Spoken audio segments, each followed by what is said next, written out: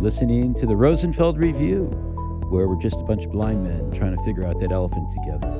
My guest today is one of my oldest friends, I guess, who you could say is in the industry. Maybe not quite the same industry, but we go back a long time. His name is Jim Ottaviani, and Jim and I were in library school. Well, it wasn't still called library school anymore, but we were at the University of Michigan School of Information. When was it, Jim? I think I was 88 to 90, and you were like 90 to 92 or something? Yeah, I think our overlap was about a year. And as I recall, as I entered, it was still library school, but as I left, it was no longer. So there might have been some library embedded in one or both of our degrees. Yeah, and I don't even remember anymore, though. It's so wild that, and things change so quickly that, I date my beginning at library school, my matriculation, with the presence of the 2400 baud couplers for the modems. Okay. That we used to use to do online searching. I think by the time you started, we had moved to with a fancy computer lab that had Windows 3 machines and sounds about right. CD-ROM, man, they were cool. But amazing. But was the future. Now it's wow. It is 30 years later, Jim, and you've had quite a career.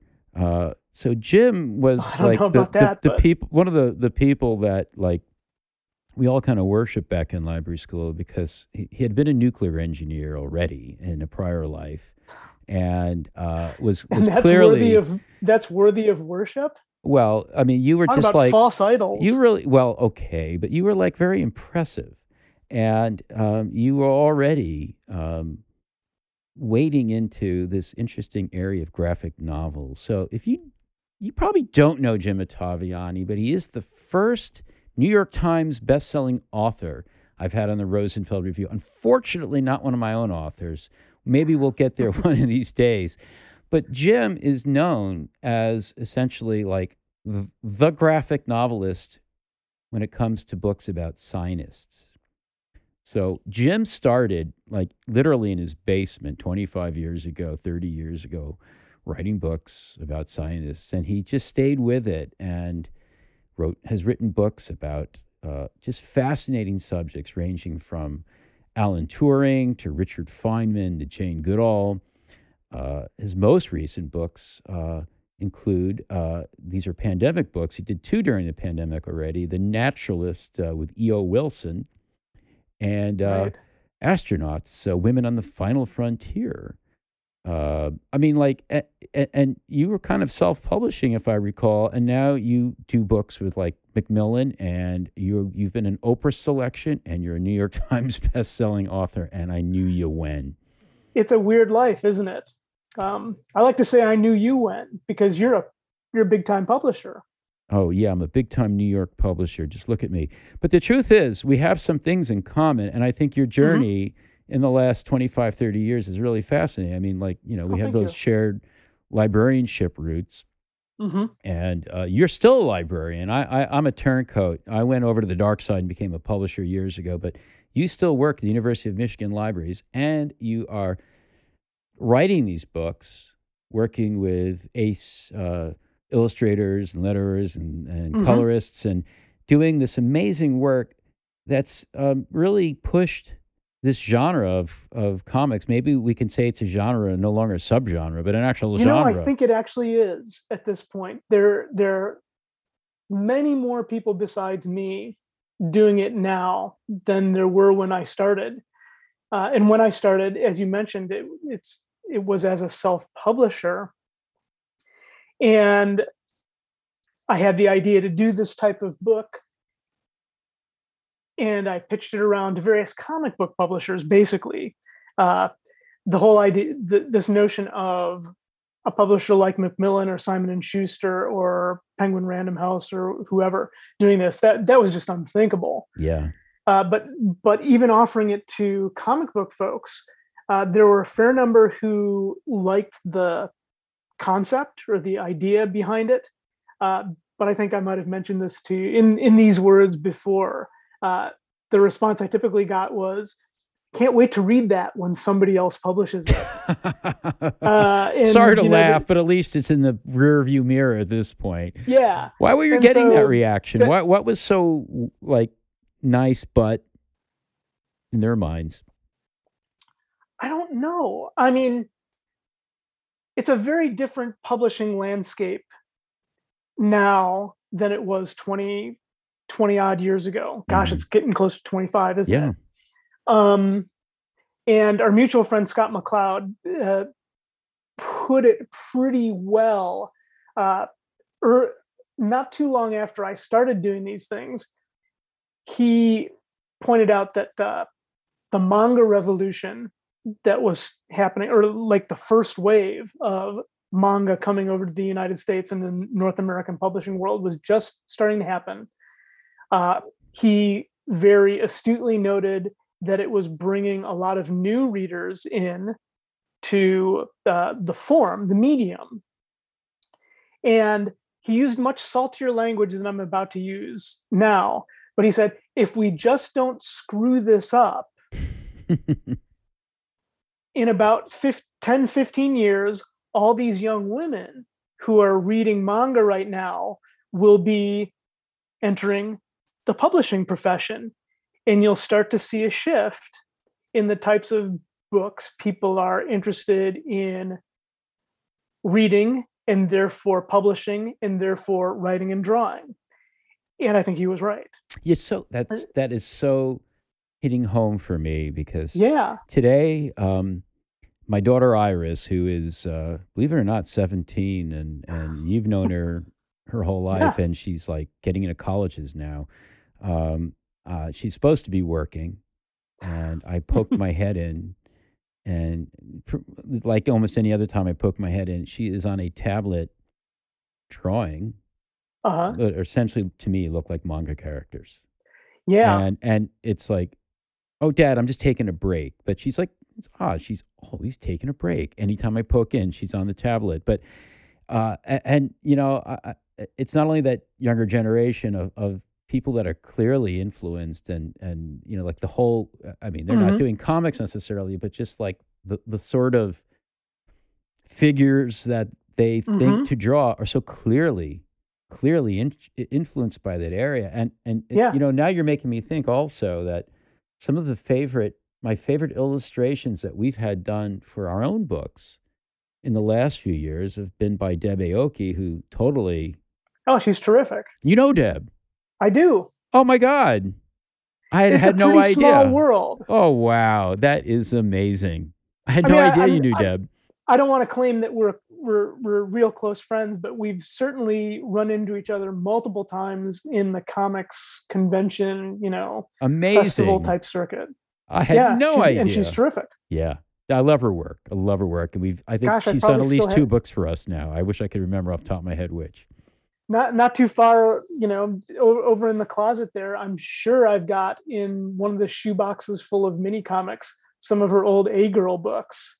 The basically photocopied zine style. Yeah, great Wow. work. So, all right. So this Anyway, leads me to a question. hmm So, you mentioned Scott McCloud, to whom so many owe a debt. yes. And he certainly was very prescient in that observation about, don't F it up in the next 10 or 15 years, and things are going to be very different. hmm But um, I remember feeling very excited by his work. Like Understanding Comics came out what? It's about 20 years. A little bit longer than that. I think it's right around 1990. I want to say it's about 30 years old. We could look Wow. this up, obviously, but Sure. So that would had been out. The writing was clearly on the wall. I engaged a guy named Kevin Cheng hmm to write a book for us called "See What I Mean," yep. where he I remember when you did this, and I think and it's a I think it's a great book. wonderful book, and I think it came out. I'm just shooting from memory, like something like 2010 ish, Okay. and give or take a year or two. And he was showing the reader how to use comics to basically, among other things, do storyboarding, which in the design world is critical, but not just in the Hmm. design world. Anyone who is trying to communicate experience plus time.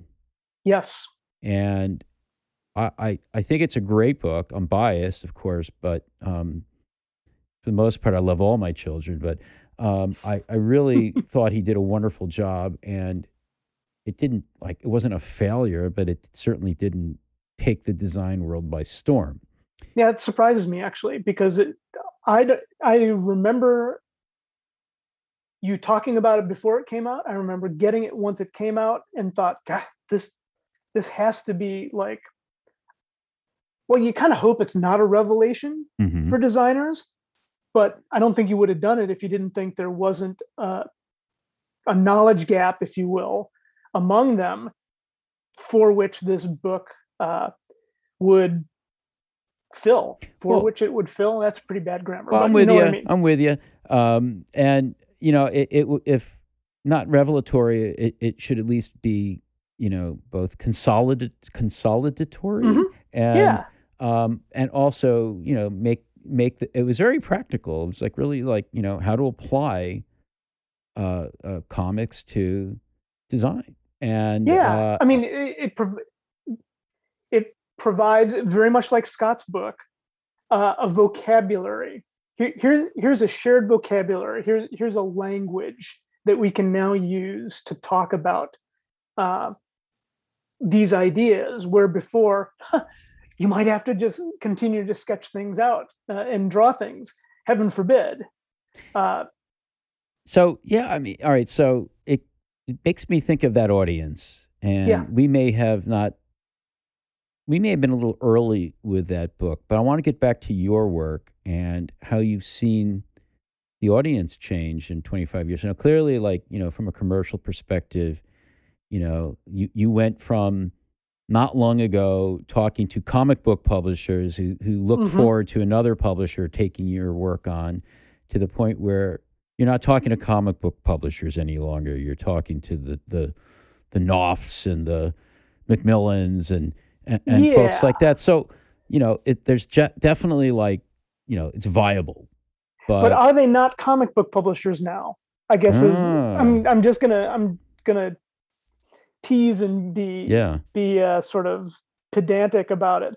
I think all those publishers have become comic book publishers in part because it's a commercial enterprise. They saw some money there, but also the reason they saw money is they saw an audience that was interested in books about things other than people wearing skin tight clothing punching each Hmm. other. And that kind of folds back into the manga idea. Not manga has had was never focused the way North American publishing was focused, comic book publishing I should say, was focused on one genre only. And even North American comic book publishing wasn't single genre until the 60s, 70s. And that's when uh, basically superheroes took over and ate every other genre's Oh, just like in lunch. Hollywood now. That's what's happening in Hollywood now, almost. Yeah. So we, given another 30 years in Hollywood, we'll come back and rediscover, romance, Western, Let's hope. uh, Science mature fiction, themes please, again. please, like real sci-fi, but that's another story. Yeah, real sci-fi, all those things. Um, so yeah, I think I don't know where I was going with this. Well, just the Uh, change in like so publishing has changed mhm, clearly, but it has. like I the audience itself and how it relates to the genre. I'm wondering if you're seeing that as a change. Like so, I don't know if your readers 20 years ago were people who were just sort of like blown away or just sort of almost caught off guard in a really good way about interacting with content Hmm. in graphic novel form that was just Right. so not what they were expecting in graphic novel form. Whereas Yeah, I think. today, they may be a little more jaded about the genre. And, I don't know if you feel like you have a harder time in some respects connecting with your audience today. Oh, I don't know if that's true, but I think we can separate genre and medium. And back in the day, the people who were willing to take a chance as readers on my books were pre-sold on the medium of comics. But perhaps very much like you and me, maybe at the time, it's like, all right, I think I've read about as many Spider-Man stories as I want to read in my life, or pick your favorite character, whatever. But I still kind of like comics. That way of taking in narrative, taking in story, and maybe even just taking in pure information in a nonfiction, uh, in the realm of nonfiction. I like it, so I'm going to start looking for books that engage my brain in that way, but are not number 787,412 of the Spider-Man saga, but instead is the first of the story about Richard Feynman in this world, a guy I've never heard of as a lifelong comics reader, but it turns out might be interesting to me. And is it more typical that your readers are people who started with comics and then said, "Oh, comics can be, a medium for other genres or other subject areas like Mm-hmm. science," or are they people who are interested in science and maybe then move to graphic novels Right. So about science? that's where I would say I'm pretty sure there's a big shift between 20 years ago and now. Hmm. 20 years ago, it was, graphic novels. Now it's just, I'm looking for stuff about scientists, or I'm looking for interesting nonfiction. I happen to like comics. Is there anything out there? This is, on librarian Twitter and various other areas, you'll see folks popping up not infrequently. I don't want to say like it's every day. It shows up in a feed where I'm in. It's like, I'm looking for books about science in graphic novel form. Are there any? Oh, And the answer is yes. Whereas I would say maybe 20, 30 years ago, librarians were just looking for graphic novels of any kind that they could comfortably recommend to either kids uh, who are interested in any given topic, or to parents, and not have the parents come back, a week later saying, "This was awful. I'm embarrassed to have had this in my house. I will not vote for the library millage next year because you had comics like this in your collection." well, I'm, to me, like one of the big questions, of course, is, moving out of school libraries and public libraries. I'm wondering how the academic industrial complex has related to graphic novels in terms of the academic librarian and the Mm-hmm. whole the whole world of citation analysis and so forth. But we'll save that perhaps for after the break. You're listening to the Rosenfeld Review with my guest Jim Ottaviani. We'll be right back. I want to tell you about our next conference for a moment. It's called Design at Scale. It takes place virtually June 9th through 11th. This is a conference that used to be called Enterprise UX, and then it was called Enterprise Experience, and now it's Design at Scale. We're using that framing because we think it's actually a bit more flexible and welcoming than enterprise. And let's face it, everyone is dealing with scale problems, not just in large enterprises like the IBMs and the Facebooks of the world, but people in places that you wouldn't think of as enterprises are really dealing with these challenges of scale.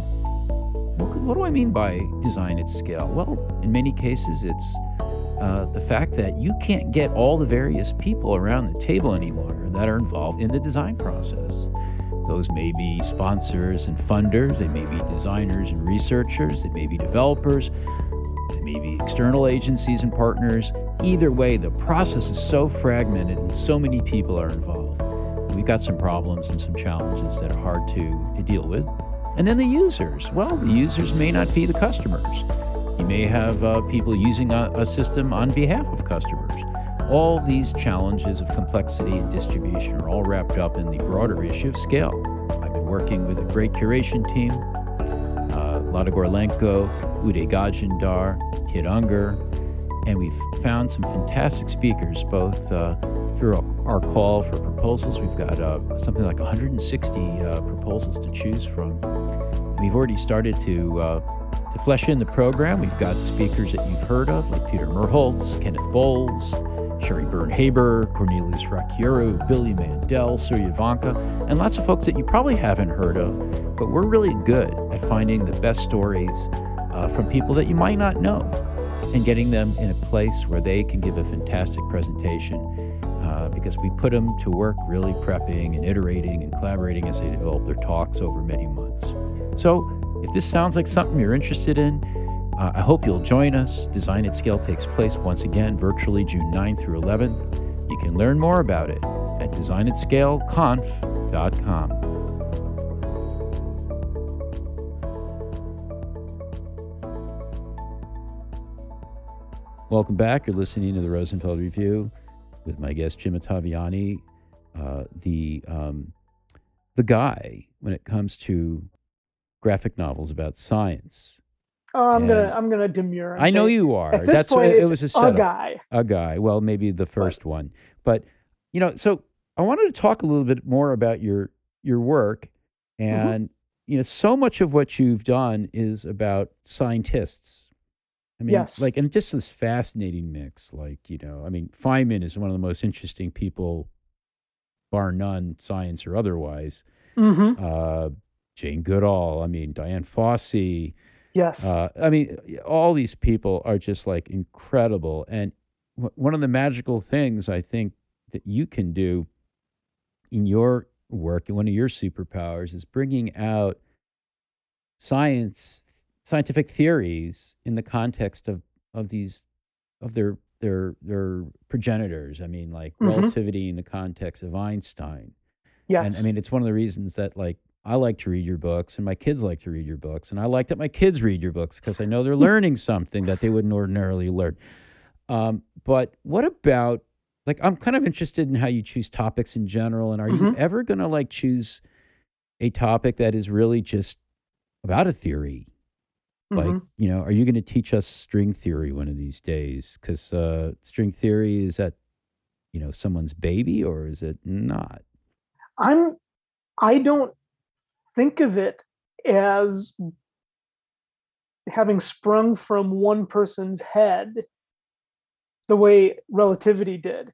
And even that, relativity did have many, many precursors. Einstein wasn't operating in a vacuum. All right. Purely in a vacuum.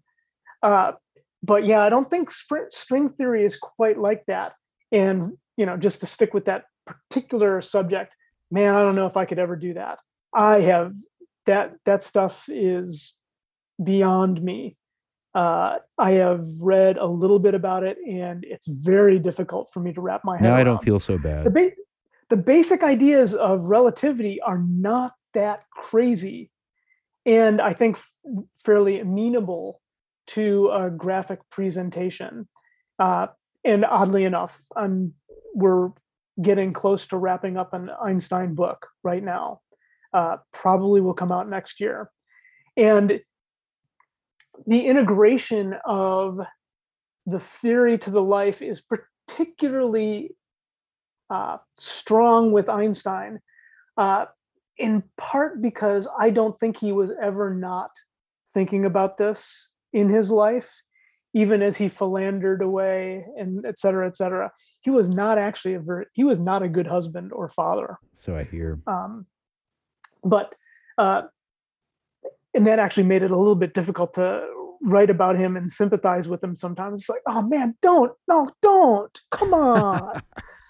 um, but he actually was asked to provide a biography of himself in some fairly popular publication, and all it was the origin of relativity theory. That's how he thought of his life, was as he gets to relativity, progresses through it, and what he was doing after it. The fact that he had children, that he was married, etc., didn't seem to be relevant to him. But to your question about a pure topic, a subject, I'm actually working on a book right now about an idea, and it's basically what are the limits of human performance physically. I mean, you're a runner, I'm a runner, and I'm going to use running as like the test case or the case study for human performance. But there's of course so many other things that humans can do with their bodies and with their brains, and there's no individual to focus on for this. I had an idea about focusing on an individual, and my editors shot it down. And they had good reason to do this. And that person's still going to appear, and I'm not going to talk much more about that right now, because I'm actually pretty fond of the framing sequences that I'm going to have to use this, but I'm not sure I've got it right yet, so I don't want to say anything, jinx it.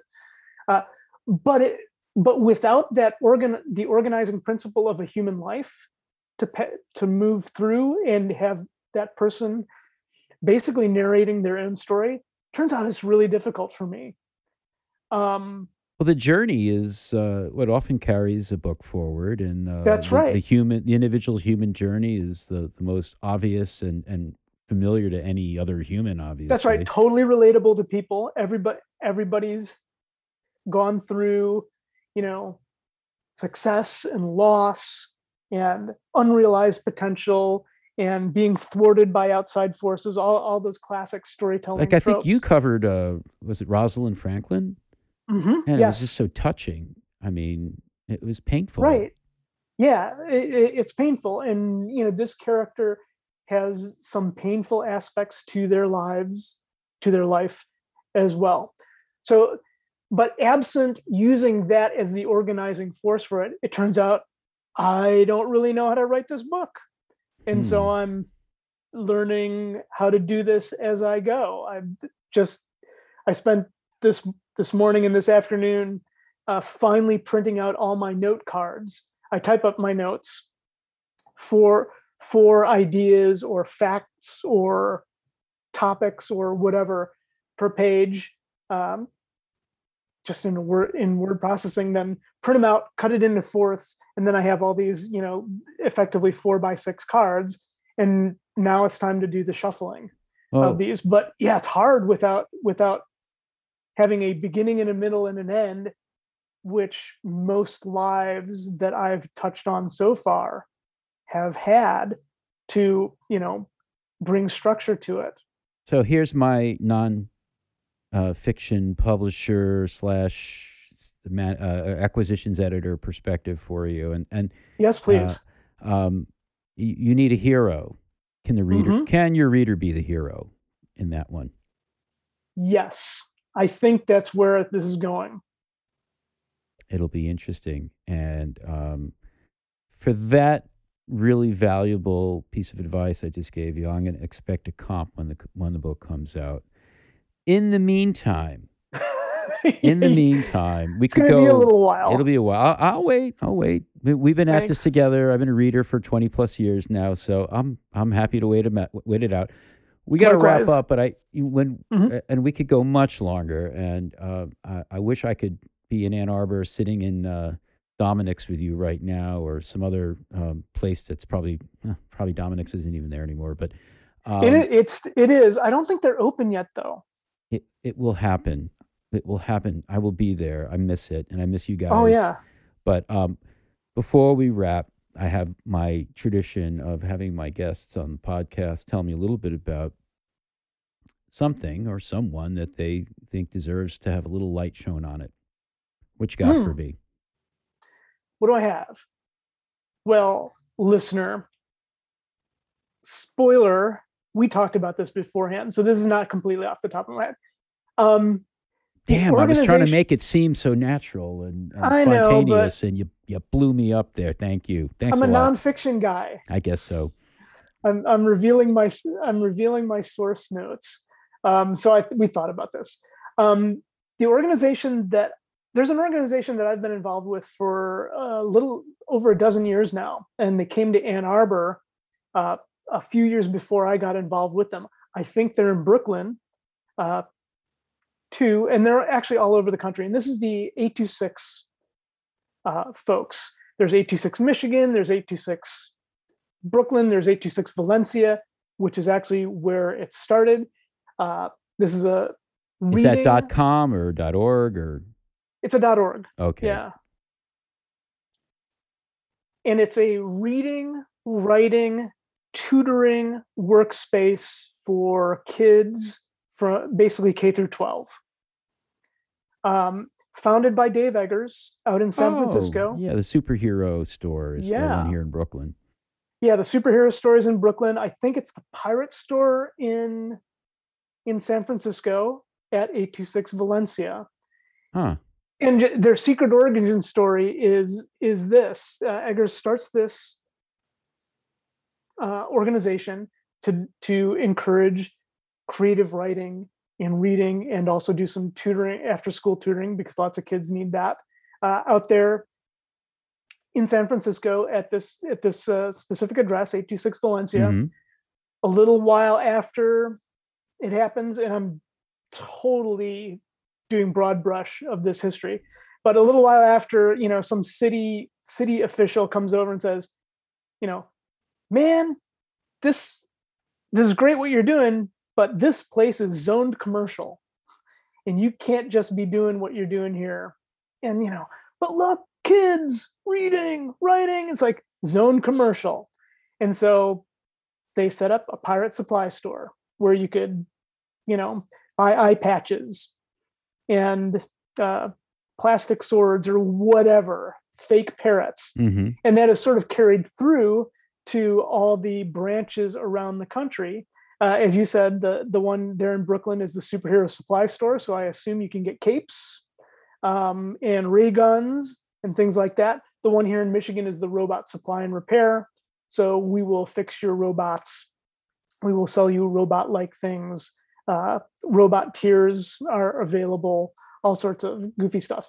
Anyway, this is a great place for kids to explore the wonders of the written word, mainly by the imagination. Yeah. Well, that sounds fantastic. I should kick my two kids down the street to the superhero store. It's only about a 3-minute walk. Jim Ottaviani, thanks so much for joining us today. It's great to connect. You're welcome, and thank you. Jim Ottaviani, graphic novelist, or as they used to say, comic book writer of science. Both work. And also, and I'll say it again, and it just puts chills down my spine. New York Times best-selling author, and look for his next 2 books, Naturalist and Astronauts, Women on the Final Frontier. Jim, thanks again. You're welcome, Lou. Thank you. Thanks for listening to the Rosenfeld Review, brought to you by Rosenfeld Media. If you like our show, please subscribe and review it on iTunes, Stitcher, or your favorite podcast platform. I'd love it if you tell a friend to have a listen, and check out our website for over 100 podcasts with other interesting people. You'll find them all at rosenfeldreview.com.